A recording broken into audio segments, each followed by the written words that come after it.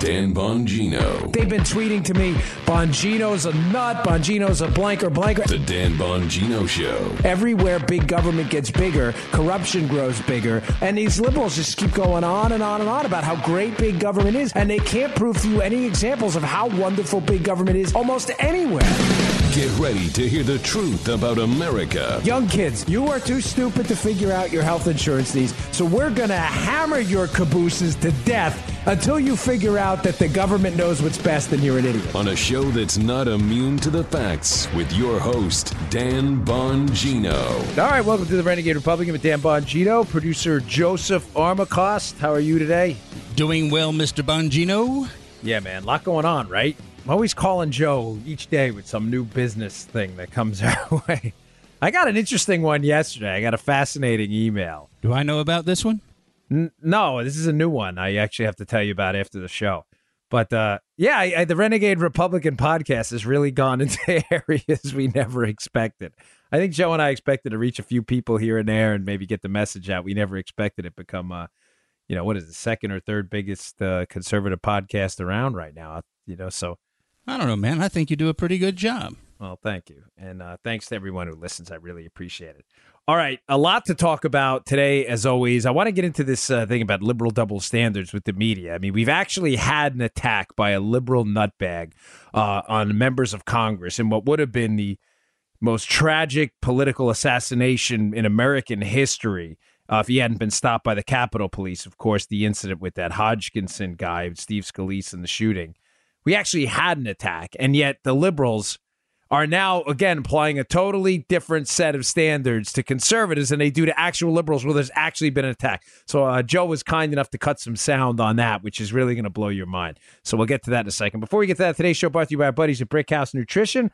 I love the email feedback on this product. I really appreciate it, folks. I am still yet to get any negative feedback on this, which I'll be honest with you, is unusual. The greatest sponsors in the world, I usually get at least one person who's like, I didn't like the packaging tape they used on it. I've got nothing but glowing feedback on Brickhouse Nutrition's product called Dawn to Dusk. It's an energy pill and is a fantastic supplement. I love it. It's better than coffee. It's better than energy drinks because it doesn't have the problem that these products have, which are the downs. Yeah, you get the energy, and then an hour later, you're ready to collapse and you feel terrible the rest of the day. These guys at Brickhouse figured out a way to develop a time-release energy product, give you a nice, smooth 10-hour boost in energy, help you get through the day, nice elevation in your mood. It's a really terrific product. Great for cops, for firemen, CrossFitters, mixed martial arts guys, working men and women who just have long, tough days ahead. And frankly, some working moms out there just need to get through the day. My wife loves it. She takes it before her hot yoga class, and she really digs it. It's one of her favorite products she's ever taken. Give it a shot. Go to brickhousenutrition.com/Dan.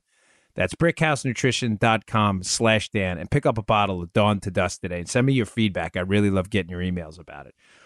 Okie doke. So, yeah, this is absolutely incredible. I actually wrote that in my book here where I keep my notes for the show. It says absolutely incredible. So a Bernie Sanders supporter, shoots and nearly kills multiple members of Congress, puts one of them in critical condition, Steve Scalise, who just got out of critical condition, hits him in the hip with a rifle round, fires him. The guy is a devout Sanders reporter, a Sanders supporter, a Sanders volunteer. And, Joe, and you listen to every show because you're the producer, were we not crystal clear on this, that this is nobody's fault but the shooter? That's not Bernie Sanders' fault. Were we not clear on this? Now, I'm not alone in this.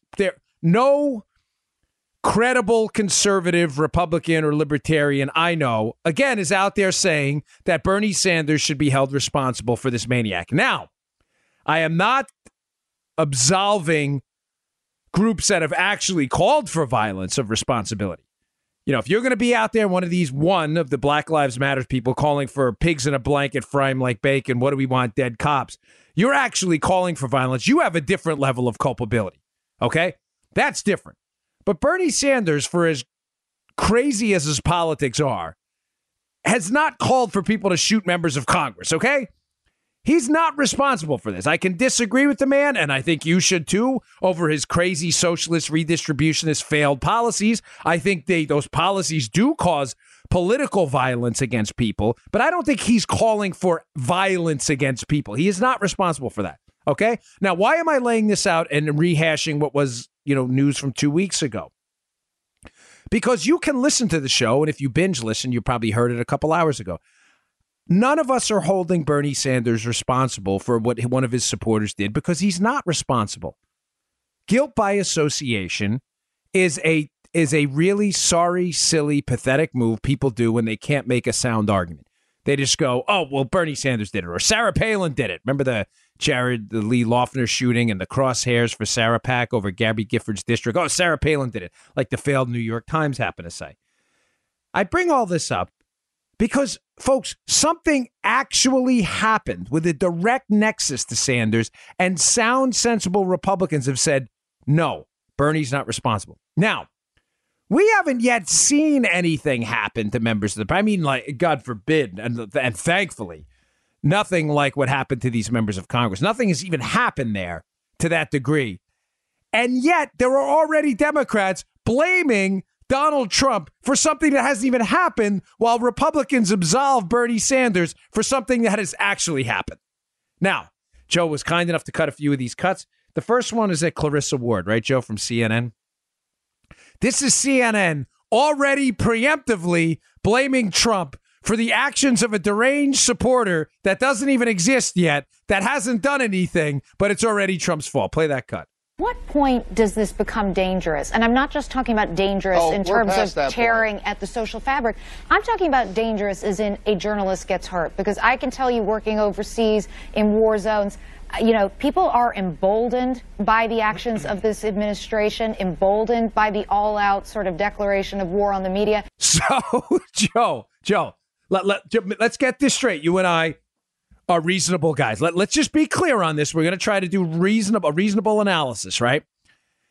Trump cold catches.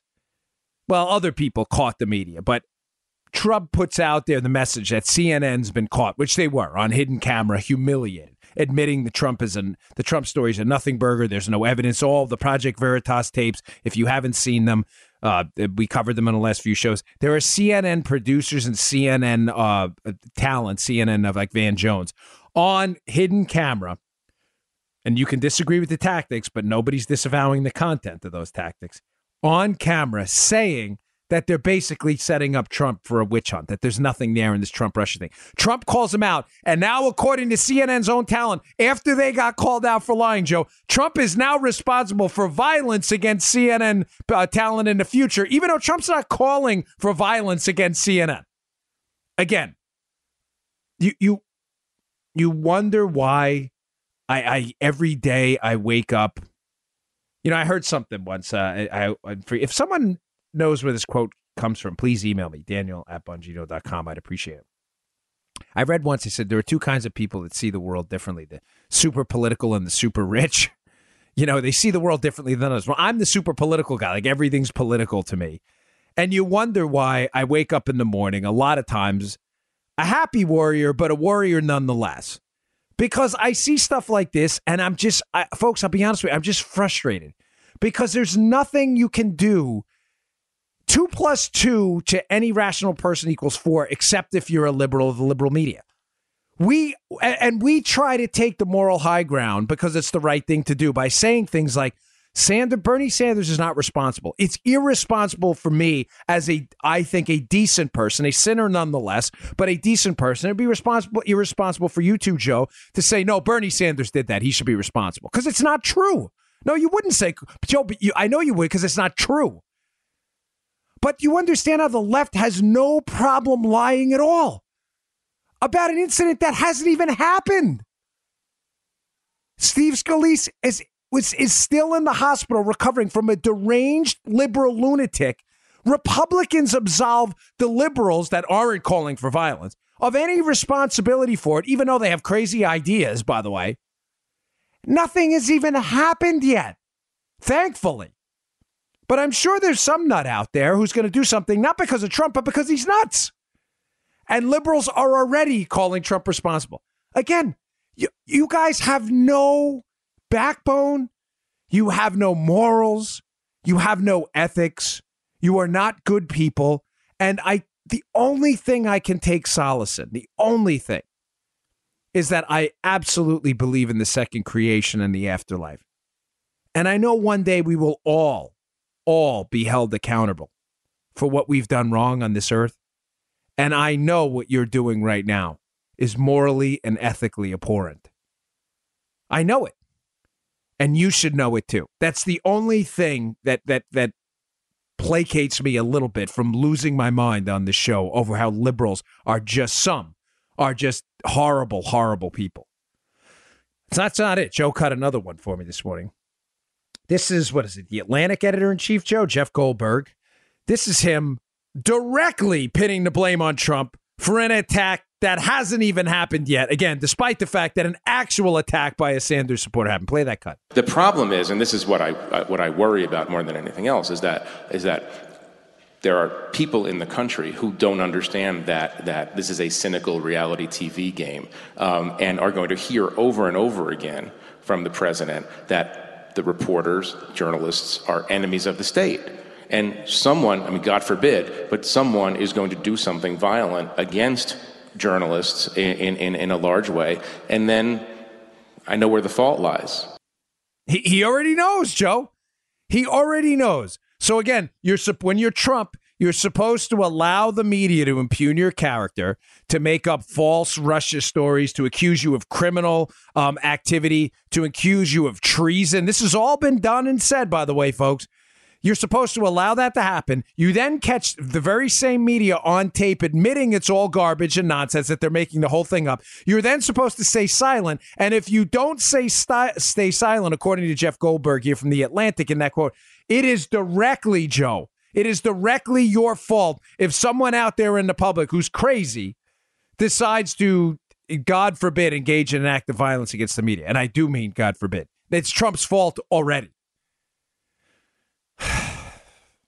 Idiots, imbeciles.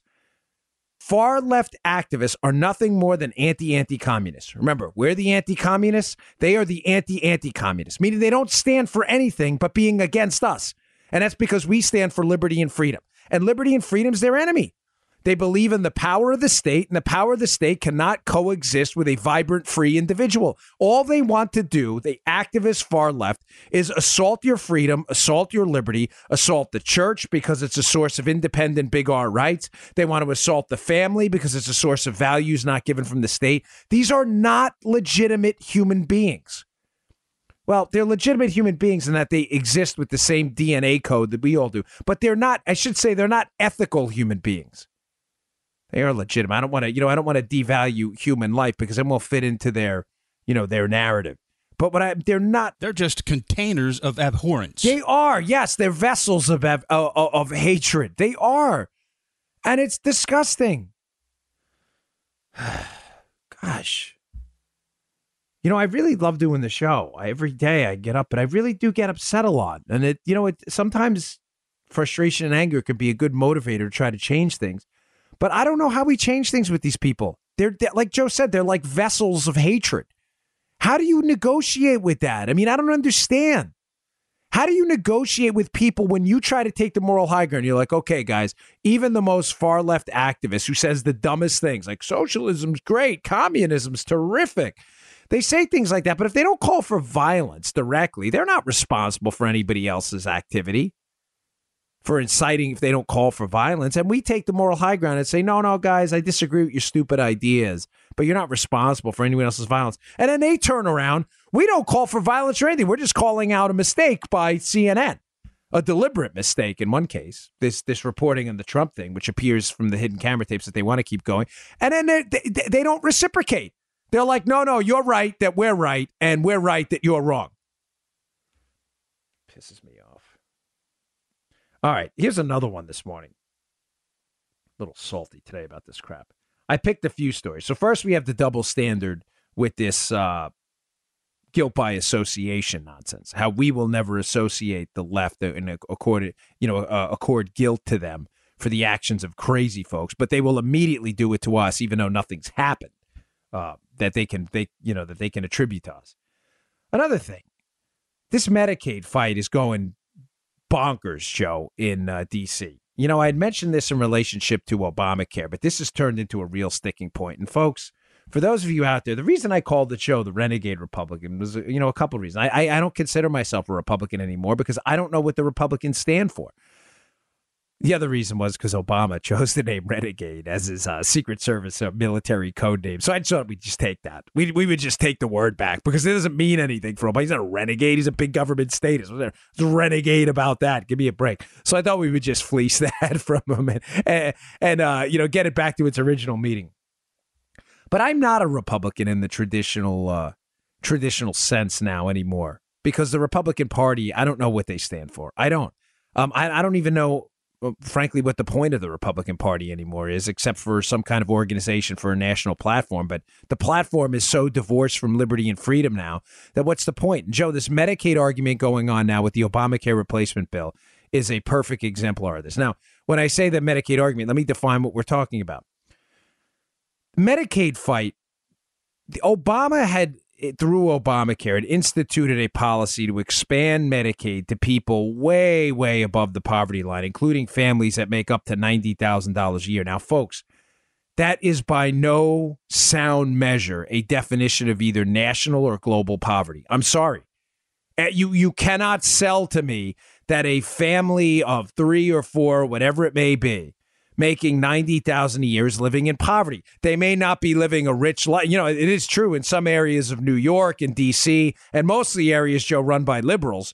It's true, right? L.A., 90,000 may not go very far. That's just a fact. But that seems to be a liberal problem, not a national problem. You put $90,000, in Oklahoma, in certain areas of Oklahoma, and I promise you'll be doing okay. I know that because my sister lives out there. You'll be doing pretty well. But liberals can even ruin $90,000 a year, which is amazing. So expanding a program, Medicaid, which was designed to cover the health insurance via third-party payer, which is a broken model, but was government health insurance for people who are poor, and telling people who are $90,000 a year plus in income that they are eligible for a program for the poor. That's not a sound economic policy going forward. And the example I use here, folks, constantly is the idea of the analogy of the handicap parking spot. The handicap parking spot was originally a good idea. The idea that people who are handicapped and have a tough time getting access in and out of the car, it's probably a good idea to keep a few spots. I think it's a sound business idea. I don't think necessarily we always need a government solution to things, but it's probably a sound business idea to save a spot or two close to the door so they can get in and get out, right? The problem with the handicap parking spot is while the original idea may have been a good one, a benevolent one, it is expanded to include now people who, and everyone's seen these stories, people who their definition of handicapped is not what you would associate with a handicap that prevents them from moving. I mean, my wife can tell you stories left and right. When she was used to go to the bus stop in Annapolis, how people used to take up the handicap spots and then run for the bus. That defeats the purpose, folks. Now, the point I'm trying to make is that when you expand the program for the poor to people who are not poor, the assets, the financial assets used to actually take care of the people who are poor are diluted amongst people who could rightly pay for the health insurance themselves and just don't want to. The same way when someone who is not handicapped and is mobile and can move around takes a spot from someone in a wheelchair who has a really difficult time getting in and out of the car, the person in the wheelchair doesn't have that asset, the spot, and has to park all the way down the parking lot. What I'm trying to tell you, folks, and to sum up in an economically maybe not so eloquent way here is resources are limited, and there is nothing liberals or weak Republicans, Greens or Democrats will ever do to change that. You live in a tough world. Suck it up, Buttercup. You live in a really tough world of very scarce resources everywhere. There's a limited number of parking spots. There's a limited amount of time a doctor can spend with you in a room. There are a limited number of scalpels. There's a limited number of water. Nothing is unlimited, ever. You don't live in utopia. You don't live in heaven. You are not there yet. You got a lot of work to do. Everything is limited. If the Republican Party cannot stop the growth in Medicaid, because the Medicaid fight now is the Obamacare replacement, which I don't agree with, but to tell you where we stand now, they want to in 4 years, but not even now, Joe, over a 4-year timeline, they want to dial back the expansion in Medicaid. I just talked about the people who make up to $90,000 a year. They want to dial it back and not even cut the program. They only want to cut the rate and growth so that there's a more equitable sharing of federal and state tax dollars. Because under the Obamacare plan, the states were only expected to pick up 90% of the bill. 10% of the bill. I have it in reverse. And the states would, states 10%, the federal government 90%, which is a joke because it's all your money anyway, right? But let's pretend for a minute that this is like phantom money fairy money. They want to dial that back to a more equitable type 50-50 type split, right? States and federal government over 4 years for people who are in that program. Keep in mind, they're not even saying you're going to be kicked off. They're just saying that the states are going to have to take on a bigger load of this, of the Medicaid. And Republicans don't even want that. There are Republicans from West Virginia and from Ohio, Republican senators, who are fighting this. Now, folks, I'm asking you a deadly serious question here. If we can't stand up and say, hey, listen, this is an economically unfeasible, completely unworkable plan that in the end is actually going to take assets away from the people it was designed to help, the poor, by giving them to people who are not poor and could produce said assets themselves, then we don't stand for anything. We don't stand for anything. You are literally taking a turkey leg off the plate of a poor person who is hungry to give it to someone who makes $90,000 a year. And the Democrats and now some Republicans are running on the fact that this is economically feasible and is a good idea. Folks, I could, just like the last argument about correlation, causation, and guilt by association, I could blame this one completely on liberals because liberals are married to the idea that resources are unlimited and we live in the money fairyland. But this one, I have to throw some Republicans in there too, because there are Republicans who cannot defend this idea. Now, I took a few notes on this just to show you how bad the crisis with Medicaid is. Our federal budget right now, 65% of the budget is mandatory spending, meaning Social Security, Medicare, Medicaid. Meaning, whether I'm not talking about the FBI, Secret Service, roads and bridges. 65% of the budget is none of that. It's just Social Security, Medicaid, and Medicare. Meaning our debt problem is almost entirely entitlement programs. But again, Republicans don't want to even touch it. They want to just go, whistle past the graveyard like nothing's happening.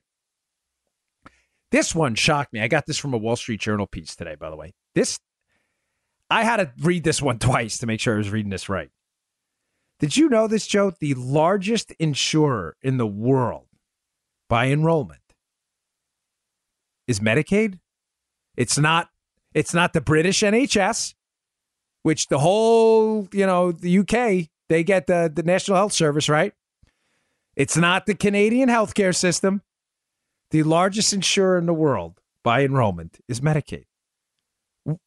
I did not know that either. We now have the biggest single payer government program in human history is Medicaid. And spending grew, in case you're a goofy liberal who has no conception of numbers and how numbers relate to reality.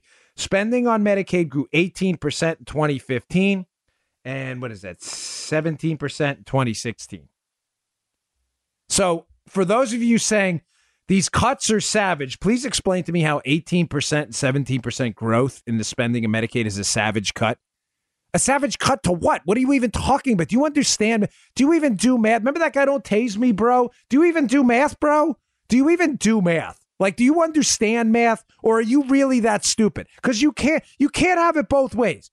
You're either a liberal who does no homework at all, and you just don't understand the numbers, or you're a liar. There really is no third option. I'm not trying to be a jerk. There's no third option. You either don't know what you're talking about, or you're lying to people. And this is what frustrates me again about liberals. They have no standards at all. None. They don't mention that Medicaid's broke. They don't mention that Medicaid was designed for the poor and is now being given to people that aren't poor. They don't mention that the program's engaged in explosive growth over the past 2 years. All they say is, remember the cut from yesterday, Joe, that you put together for me, the montage?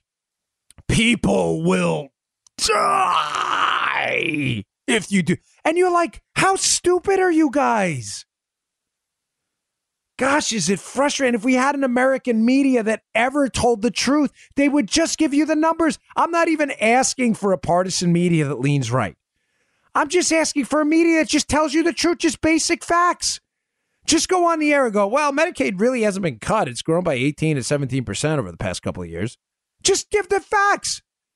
Just give them. They won't even do that because they're such hacks.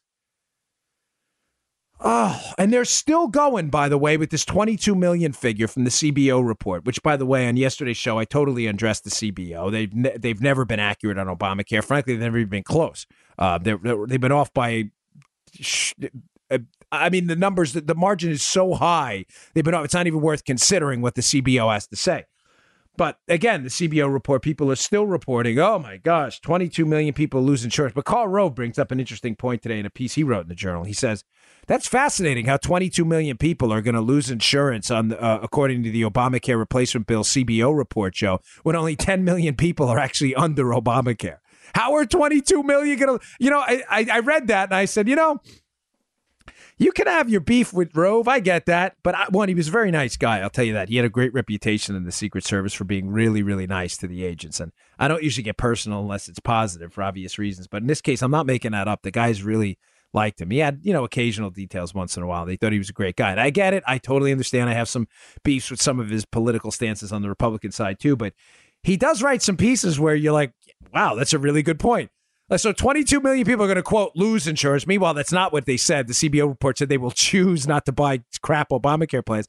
But he says, how is that when only 10 million people are in the Obamacare exchanges? How is that? Well, I'll answer it for you. This is what's so staggering about the CBO report, again, that you won't hear on the evening news. That there are about 10 million of those people that are on Medicaid, Joe, that even though they're getting, and I'm using the air quotes here, Joe, free insurance, which we all know it's not. The taxpayers are paying for it. They don't even want that.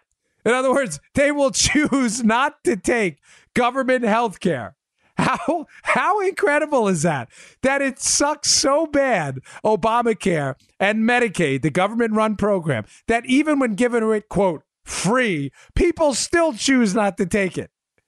That makes up for the other, 12 million or so people. Because remember, he said 22 million people will lose insurance under Obamacare, according to the CBO report, under the Obamacare replacement. That can't be. There's only 10 million in the exchanges. The other 10 million or so people on Medicaid who don't even want this crap plan. Small little fact, folks. Don't worry. Don't let that get in the way of a good argument, of course. It's just amazing. And keep in mind, too, one more thing about this Medicaid fight. Just to sum up my overall point here, it's that the Republican Party's lost. Not to keep quoting the Journal, but they had a particularly good set of op-eds today. There's one piece by Dan Henninger where he says, what's the point of Trump even being a Republican anymore? And Joe, I don't disagree with him. What's the point? Trump should just go out and say, you know what? Until you guys figure out what you stand for, I'm just going to do this whole independent thing, and you guys are on your own. I don't blame him. I mean, he's not really a diehard conservative anyway. But Henninger's piece he's not wrong. Like, what's the point? These guys can't get their heads out of their asses. They can't figure anything out. They can't get Obamacare repealed, even though every single one of them promised to do so. They can't get a tax cut. They can't get this wall built.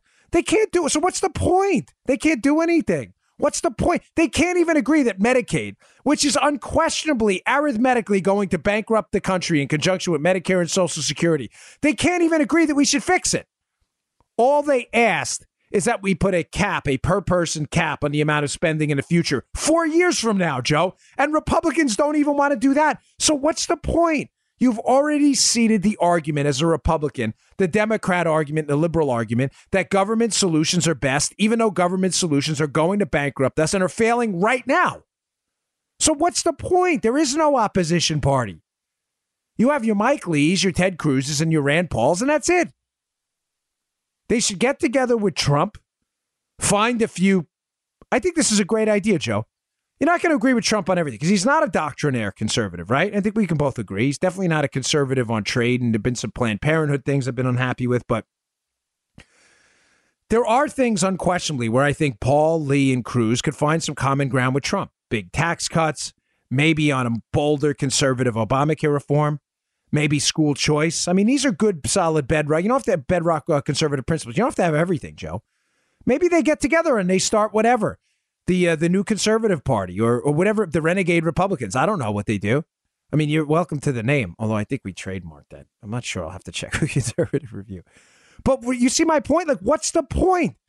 You know, it reminds me of Jim DeMint, the former senator from South Carolina, said once. He said he'd rather have, you know, what is it, 1 or 2 Ted Cruzes than 30 or 40 Arlen Spectors, who, you know, God rest his soul, has died, who was unquestionably a moderate, who transferred over to be a Democrat, right? It's what's the point of having a coalesced Republican movement if we don't stand for anything? We can't even stop the growth of an already bankrupt program. This is like sad. It's pathetic. Every one of them promised to repeal Obamacare, and they can't do it. Hey, one more point on this Medicaid before I move on to our last story of the day. So the Urban Institute put out a study, and everybody's quoting now about the Obamacare replacement. This is hysterical, especially about the Medicaid reform.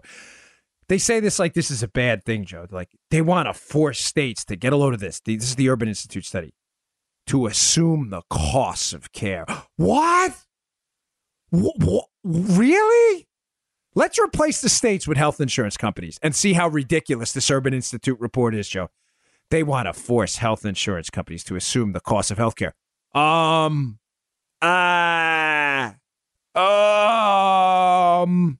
can't think of any more sound effects. I don't know where to go with that. What did you think? The money fairy existed? So what you're basically saying is the states have people who live in the states that need health care, and somebody has to pay for it? Nice job, guys. Good job, Urban Institute. That is a 5-star proclamation right there. Okay, moving on to point 2. It would force the states to limit benefits. Okay, let's remove states again and put insurance companies. It would force insurance companies to limit benefits. In contrast to what? To unlimited benefits? So you're suggesting that if I want to go to the doctor 6 times a day, 7 days a week, and demand urinal catheterization because I don't feel like going to the toilet every night, that's okay. Now, I know that sounds bad when you're a dopey lib, like limit benefits. But folks, all we're saying is that, again, to tie it back to the beginning of the show, resources are scarce, ladies and gentlemen. Everything is limited. You're not saying anything bold here. They've got to limit benefits. Of course they're going to limit benefits. Nobody gets unlimited benefits. I need a toenail shining. Can you polish them up with like some compounding stuff, car wax? I need shinier toenails than when I wear my flip-flops. Folks, that's what you're saying. Limit benefits in contrast to what? Unlimited benefits? In a world of scarce resources? I want to see the doctor 47 times a day. Yeah, but he's only in his office 8 hours. It doesn't matter. I'm demanding unlimited benefits. Here's the third point from this ridiculous Urban Institute study. Eventually, the states are going to have to decrease the number of people served. Again, in contrast to what? In contrast to expanding the number of people served from $90,000 a year in income, Joe, this is Medicaid, by the way. This is a program for the poor. Let's just give it, Joe, to people who make $65 million a year. Wow, what the hell? Why not? Joe, resources are unlimited. Again, decrease the number of people served because it's going bankrupt compared to what? Increasing it now over 90,000? That's like, think about this in relationship to the handicap parking spots. Someone's got to assume the cost of the spot, the people who own the business. Secondly, they have to limit the spot's usage, right? Of course they're going to have to limit. And finally, it's going to have to decrease the people served. Yes, because you want the people served to be actually handicapped. Holy Moses, are these people dumb. And they fall for it, hook, line, and sinker. Folks, there are 2 ways, and only 2 ways, to allocate every scarce resource in society, and everything is scarce. You can ration it or you can price it. Once you get the government involved and you eliminate the pricing mechanism, the eBay function where we all get to bid on it, you have to ration. What is your third way? Please explain to me what the third way is. If you allow people unlimited benefits, unlimited cost accumulation, and you increase the amount of people served by a government program ad nauseum, then how else are you going to allow the doctor to see all the people that now want his services because they're, quote, free, Joe? You have to ration it. Well, instead of rationing, it's prioritizing. Prioritize. Yes, that's a good point. Prioritizing to who, Joe? To the politically connected people like they do in these single-payer systems when you're really wealthy and you get into the back door of the hospital. But liberals are such scammers. They don't want to tell people. They act like there's an actual third way to do this. Gee, you just made one up. I love that. I'm going to steal that. There is Joe's right. The third way is, we'll call it prioritization, and what it's actually called is buying off a government bureaucrat to jump to the front of the line. Right. It's rationing by kicking everybody else off the line and sending $100 bill to the bouncer at the hospital to let you in. Unfreaking believable, man. All right, one more story, because it's another example of pure, unadulterated, far-left stupidity. But before we get to that, hey, have you picked up your 1 month supply of emergency food? I got a lot of feedback on this, my last read for My Patriot Supply. Yeah, I think I told Joe this. People were, and I guess it's a function of my skepticism and my overall general poor health from years of taking beatings, boxing and mixed martial arts. Listen, My Patriot Supply makes emergency food, which I love. It comes in this super slim plastic case. You stick it in your closet, and I'm a big believer in having an emergency supply of food. I honest to God, I think you're insane not to have it. You're crazy. Why would you not have, at minimum, a month's supply of emergency food? It's nuts. You ensure everything in your life that matters, except what? The only ability to stay alive, food and water? It's nuts. So during one of the reads, I've said, you know what? The food lasts 25 years, which it does. It's breakfast, lunch, and dinner. You get 140 servings for just $99. And I said, listen, I'll be long dead before this stuff goes bad. And I got at least 30 or 40 emails from people. I'm not kidding. Saying, you can't say that. You're only 42. By my math, you'll be 67, which is correct. Folks, I'm genuinely sorry, but I'm just a skeptic. I am really beaten up badly. I have like horrendous inflammation. It won't be long. It won't. I've laid my hand at the life of the Lord. I'm sure he'll take care of me. I'm not, but I'm not as optimistic. And I thank you, everyone who has sent me the emails hoping a long life for me. But I'm genuinely convinced 25 years is not in my cards. So, but it is for My Patriot Supply and for their emergency food. So do me a favor. A lot of people are picking this up now. I'm getting the emails on it. Go to preparewithdan.com. That's preparewithdan.com and pick up your month's supply of emergency food now. And thank you for caring. I do genuinely appreciate it. I'll try to make it past 67 and outlive your supply of My Patriot Supply food. All right. Hey, one last story here. So the Seattle minimum wage story I talked about the other day, National Bureau of Economic Research published the University of Washington study, which just annihilated the minimum wage. And again, the Journal had another terrific op-ed today, which I will put in the show notes, available now at Bongino.com and Conservative Review. Here's a line from an op-ed in the Wall Street Journal today about the study, which totally debunked the effects of the minimum wage, which were obvious to you. You ask employers to pay more money, Joe. Shockingly, the money doesn't fall from the sky, and they either fire people or pay the people they have on staff less to compensate for the fewer people. To compensate for the more money, they have to pay the few people who are left, right? So in the Journal, this is a quote. It says, let that sink in for a minute. A campaign predicated on giving people a raise lowered paychecks by $125 a month.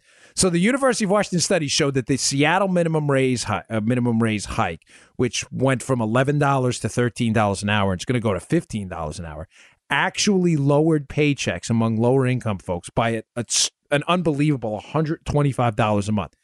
So again, as I say, let that sink in, what I told you. This was an exhaustive study, not done by a conservative think tank that had any kind of partisan dog in the fight. The minimum wage hike costs lower income workers $125 a month. Again, liberals, don't let facts get in the way of your stupid arguments. Just keep going, because it provides great fodder for my show. But again, another example in the vein of today's show with Medicaid and these shootings by liberals that they're just not real. They're not genuine people. They're just not. They just don't live in the same universe you and I do. Now, the reason I bring this up, the story today, the Journal covered it, is because now the liberals are working the phones and the liberal unions pushing another study by Berkeley, which showed that there really was no effect. But the study only uses the restaurant industry as a proxy. Here's all you need to know, folks. When you're working scientific data, you want the largest sample set possible. If I give Joe a drug for, let's say, Joe's high blood pressure, and Joe responds nicely, but then Joe's working out or doing other things, there's a number of what they call in science confounding variables that you try to control, but in real life, it's really difficult to. So the way we control for confounding variables, in other words, Joe's blood pressure may have went down because he changed his diet and didn't say anything, or he started working out or working. You get what I'm saying, Joe? It may have had nothing to do with the pill I gave you. So the way we randomize the effects of confounding variables is we increase the sample size. We don't only use Joe.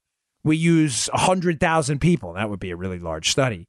But then if the drug still has an effect on, say, 95% of the people or whatever it may be, Joe, we can reasonably assume that there may be an effect to that drug. You get what I'm saying? Yeah.